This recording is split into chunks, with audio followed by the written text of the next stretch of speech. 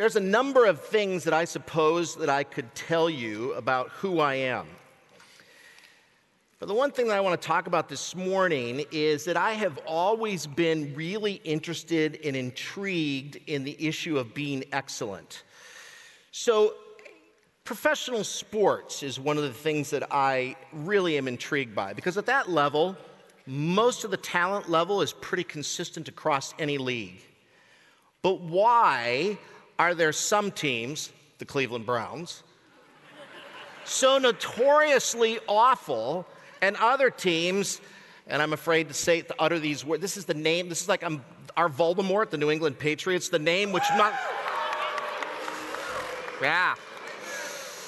Why are they consistently excellent? Now, football aside, let me talk to you, though, just briefly about my Chicago Cubs. For years, they were known as the lovable losers, and many of us made annual pilgrimages to the shrine that is at Wrigley Field at Addison and Clark.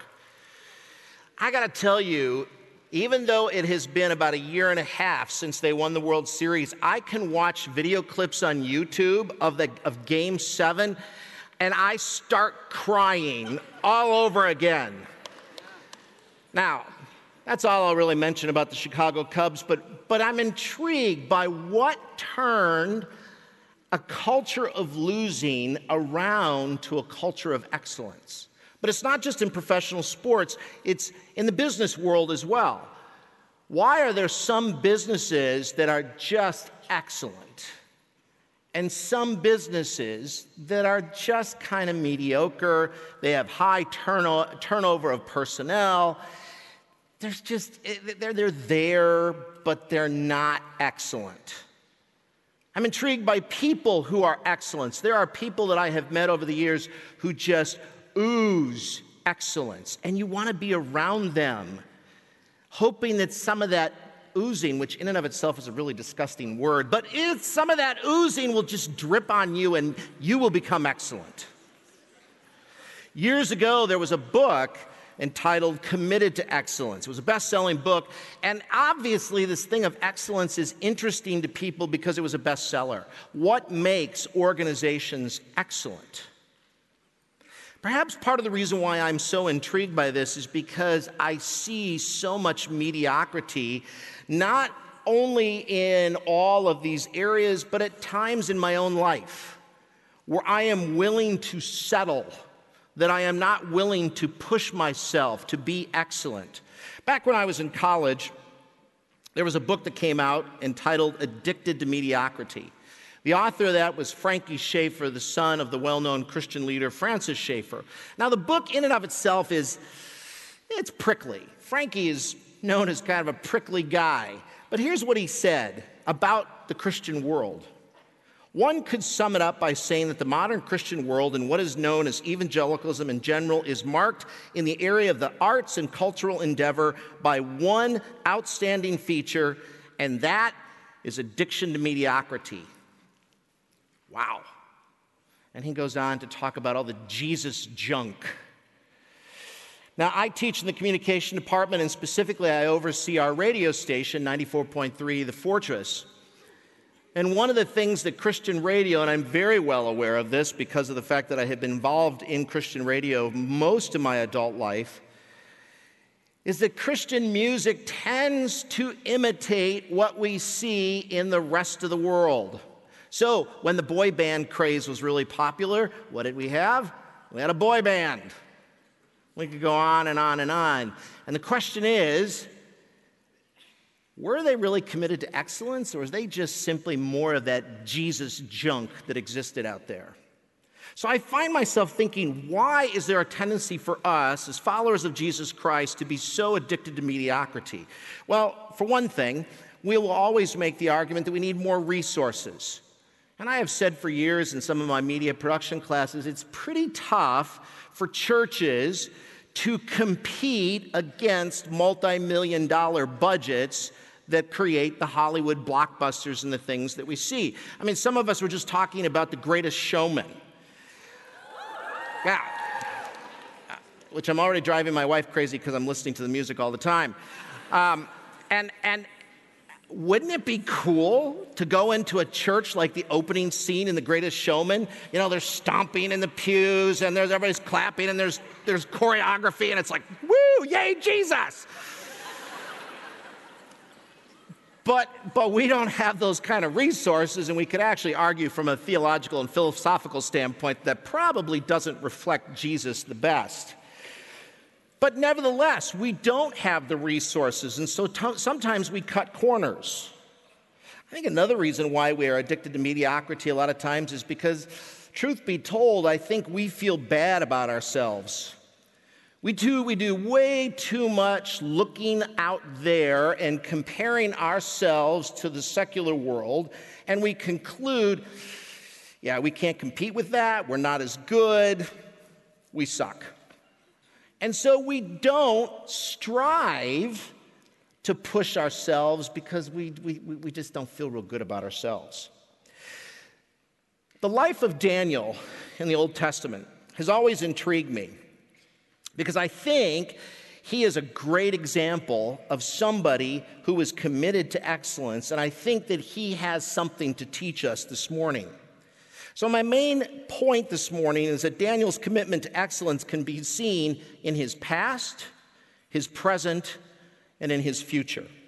So Daniel chapter 1, verses 3 and 4, we get right to the introduction of who Daniel is and reveals a little bit about his past.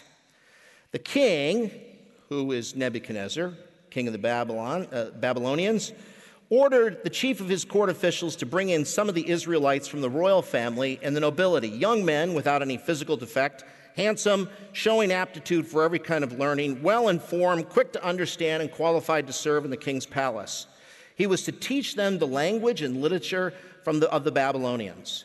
And out of that description, nobility, young. Actually, scholars tell us that Daniel was probably around 15 or 16 years old when this occurred. So all of us are much older than Daniel was at this point. Had no physical problems. He was handsome.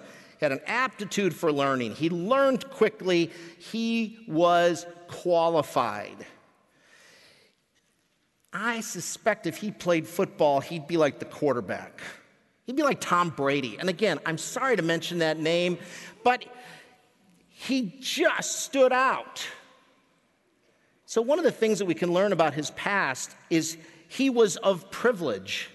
He came from the royal family, and we're not exactly sure how he was connected, but he had nobility. He had a good background.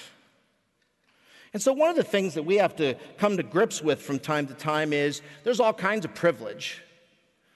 There's the privilege of being a student at Indiana Wesleyan University. There's the privilege of being an American. There is male privilege. There is white privilege.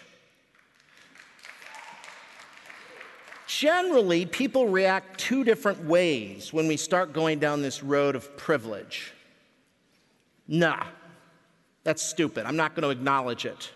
And the other is, so what? I can't do anything about it.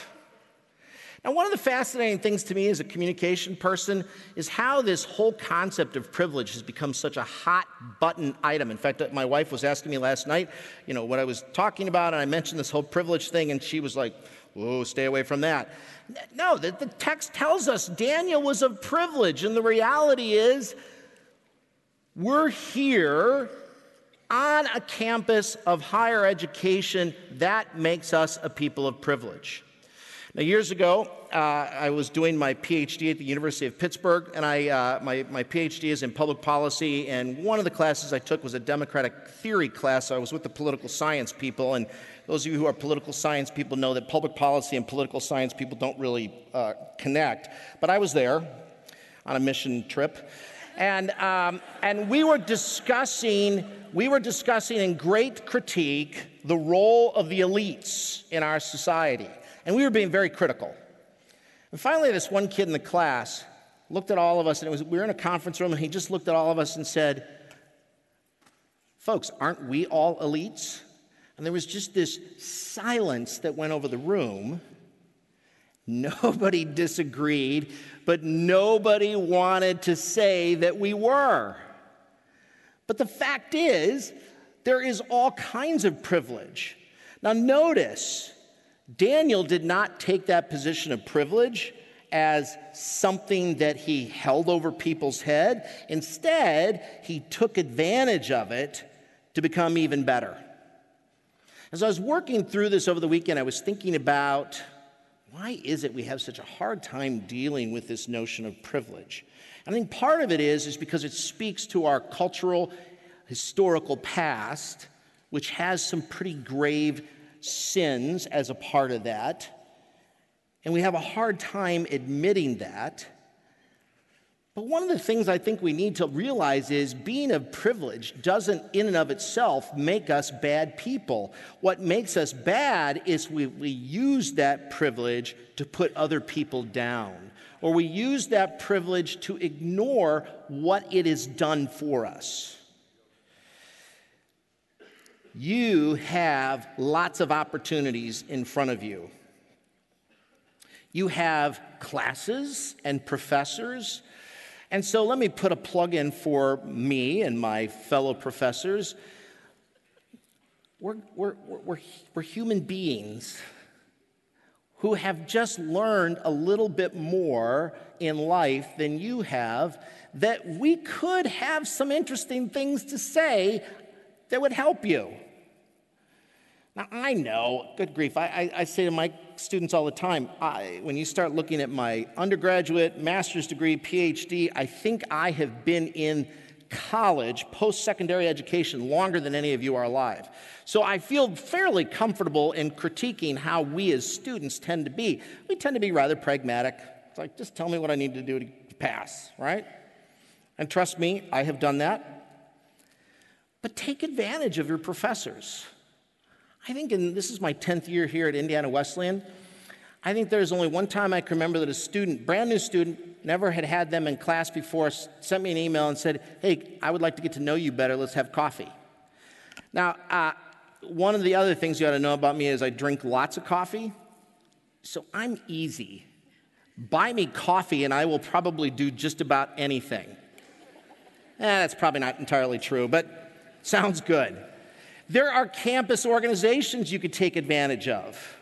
There are service opportunities you can take advantage of. Are you taking advantage of all of the opportunities, all of the privilege that you have here, or are you playing video games?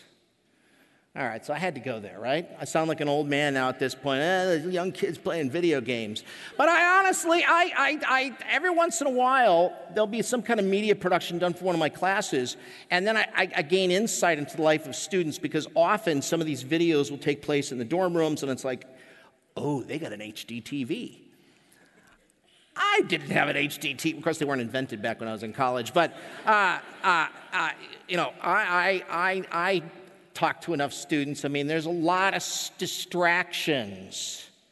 So it may not be video games, but what are you doing with this privilege and the opportunities that are facing you, that you have right on your doorstep? Now, Daniel was of privilege, but let's not forget the context of what's happening. He was a prisoner of war.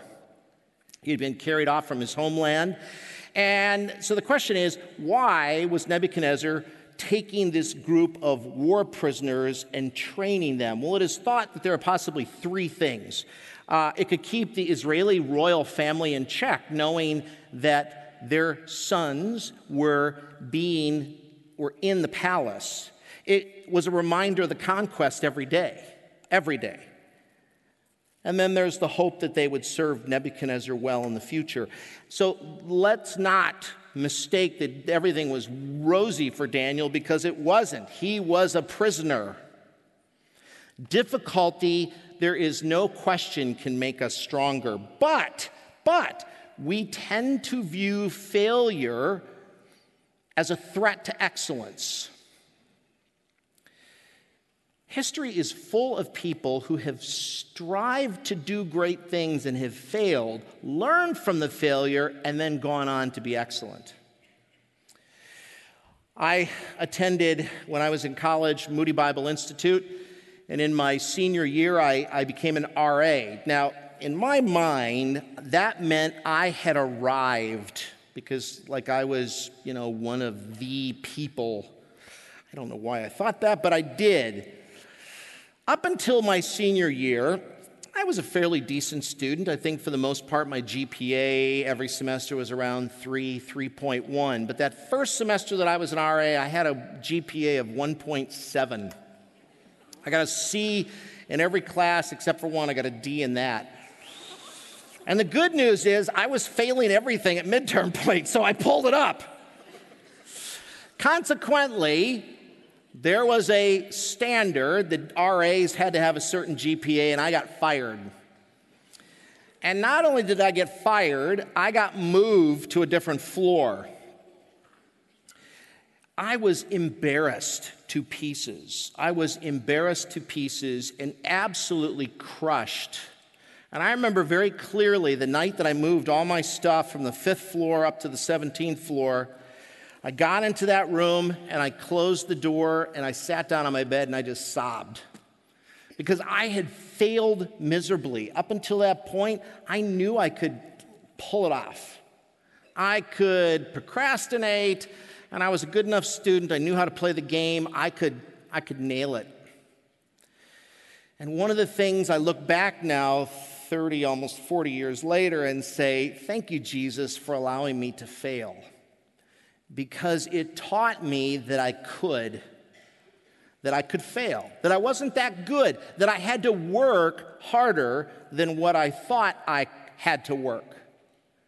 And so every once in a while I reflect back on that and I say, and it's always a reminder, just because I have certain abilities doesn't mean I'm going to do it well. And so Daniel, in his past, was not complacent with where he was and strove for excellence. In his present, one of the things we see in verse 8 of Daniel 1, back up, one of the things that was going to happen is he was going to get educated and he was going to eat food and drink from the king's table. And in verse 8, Daniel says he resolved not to defile himself with the royal food and wine, and he asked the chief official for permission not to defile himself this way. Well, we read later as God blessed Daniel and he found favor with those folks that were over him, and then he negotiated with them, and I'll get more of that in just a minute. One of the things we see from Daniel's present that was excellent is that he engaged the culture.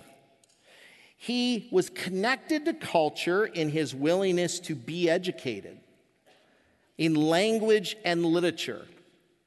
Now, I suspect some of my colleagues in MLL, the Modern Languages and Literature Division, know and could tell stories of the literature they wanted students to read and students reacting negatively because maybe there was a bad word in there or there was sex, the really bad stuff that we as Christians don't want to acknowledge that we pay attention to. Notice what Daniel is doing. He engaged with the language and with the literature. He studied it, and he did really well with it. Now, the food and drink was a little bit of a different issue, but he didn't do like so many times what Christians do, which is we make everything very black and white. And he didn't do that. He cut a deal, more or less. And he said, look, let us eat what we want to eat for 10 days, and after 10 days, if we don't look equal or better than these other folks who are eating that normal food, then we'll go back on it. But give us a chance. And so God showed favor. So he disconnected from the culture in an area that was incredibly important to him as a faithful Jew. He had the strength to say both to himself and to those in charge, there is a better way, let me try it.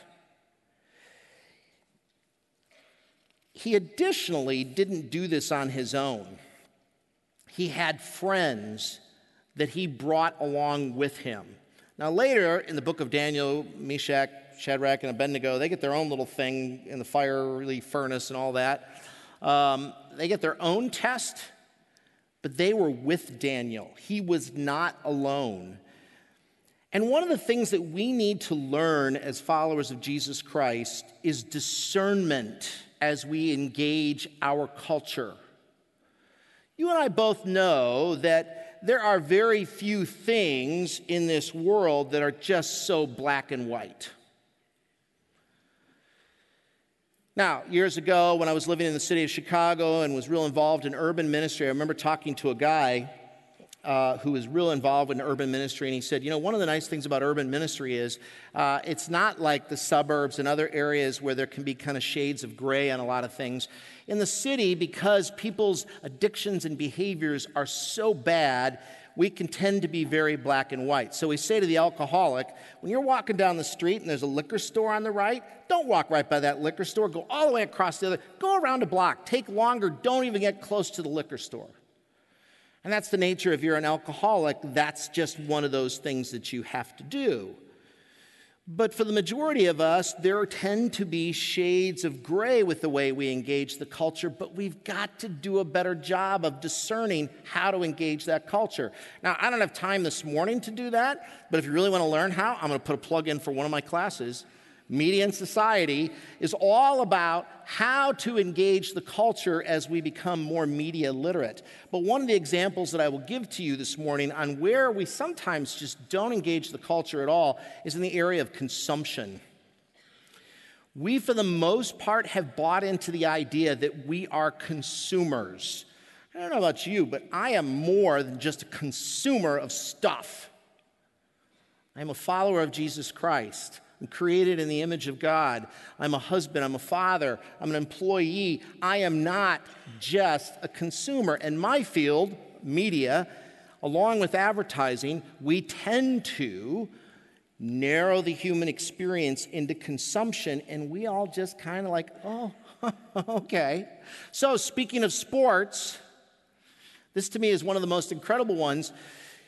Sports jerseys cost minimum $100, and we buy them like crazy, and what we're really doing is we're advertising for that team. Now, part of it is we're also trying to say to people, hey, I'm in this group. I'm in this group. And so one of the best Christmas gifts I got this year for Christmas was a Cubs sweatshirt. And yet, I am paying to advertise for them. And even though I hear good thing about the Ricketts family who owns the Cubs, they don't know me, never sent me a check. And we all, I don't care if it's sports apparel, it could be in the Nike swoosh, it could be whatever the logo is, we just mindlessly consume and allow ourselves to be treated as consumers. We need to be discerning. So in his present, what we can learn from Daniel is that he engaged the culture and he did it in an excellent manner. In his future, now this is kind of a weird way to look at it because he's all in the past. But as we go through the book of Daniel, we can see that in his future, he continued to be faithful to God. He had success. He was favored throughout the Babylonian Empire and into the Persian Empire. He was an outstanding person. Obviously, we can't predict our future, which is a good thing, I think, that we can't really predict our future because it would probably scare the crap out of us and we'd curl up in a little ball and in the fetal position and whimper. So we really can't predict that, but all we can do is to be faithful to what God has called us to at the moment. That's all we can do. And so God, from what I can tell from this position, has called you to be a student at Indiana Wesleyan. And I know that for some of you, you agonize a little bit about that. And I remember very clearly between my freshman and sophomore year in college, I really agonized over whether I was at the right place. And I won't go down the road of all the details, but God confirmed to me that it was the right place. But I wasted a lot of energy fussing about, oh, is this the right place? Is this the right place? Rather than just being faithful. Okay, look, I'm here. So you are here. You've selected a major. You're in classes. You're here. Quit whining about it and just be faithful to what God has called you to do. So are you being excellent in that faithful calling? Are you doing what you need to do as a student? Now, some of you are going to sit here and think, well, you're a professor, so obviously this becomes a self-serving kind of message. Yeah, it does. I want you to be excellent because it makes my job easier. And not even easier, it's a joy. I take no joy in reading and grading bad work. I take no joy in it. I agonize. It's the worst part of my job. And students who do really good work, it is pure joy. And I don't always do this as much as I should, but at the end of many semesters, I will thank students who have done good work because it is a joy. Now, I get it. There are varying levels of abilities, and some people are good at some things, and some people aren't good at other things. My youngest son was a student here. He was a music ed major. He's a percussionist.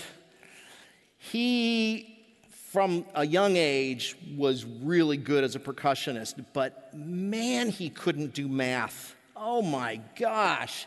I mean, one of the things I'm glad that never happened is that nobody audio taped or videotaped our kitchen tutoring sessions because it got ugly really quickly. It's like, okay, Tim, do you see? Yes, I get that. All right, now you do it. And then he couldn't do it. And I'm not a real patient person, and so I tend to get a little excited. So it went from like, why don't you see this? And then my wife would have to intervene. I don't know why math was those of you that know percussionists, it's like they do these crazy things like, 8 and 10 and 12 on a hand, and they don't even count. They just go, brr, brr. I have to count. Counting seems to me to be math. Some of us are really gifted in some areas, and others of us are not so gifted. That doesn't mean we don't work at getting better. And then being okay with whatever kind of grade or results that we get. Here's the bottom line. Our motivation for excellence is really the key here. Many of those that I talked about at the very beginning of this who are excellent do it out of competition to be the best. Businesses do it to make money. We ought to do it because we serve God. And that's it. We serve Him and we do our absolute best and strive to be excellent. And it's often in the small little details. There was a song that I sang in Sunday school way back in the day, and I don't know if any of you ever sang it, called Dare to be a Daniel. Which now that I look back on it, it's like really a cheesy the title and everything. I'm not even going to sing it. That would be awful. But let me read the words of the refrain because I think it applies really well to what we see in the life of Daniel. Dare to be a Daniel. Dare to stand alone. Dare to have a purpose firm. Dare to make it known. The question for you and for me this morning is, are you willing to be a Daniel? Are you willing to stand alone, when your friends are watching Netflix or whatever, and you're like, no, I got to study for this test. Or I got to go get help in becoming a better writer, or I need tutoring in math. Are you willing to be that person that strives for excellence in every aspect of your life, to be faithful to what God has called you to do? Let me close this with a word of prayer. Lord, we sang earlier today that you are good, and indeed you are. And so many times, I don't, by the way I live, acknowledge your goodness in my life. I allow things to be mediocre. I don't work hard. I don't strive to be better. Thank you for the life of Daniel, who in the midst of difficult circumstances decided to be better, decided to work harder, all out of his commitment to you. So Lord, as we go throughout this day, we ask that we go in your peace and in your strength, and may we be graceful, gracious people striving for excellence. In Jesus' name, amen.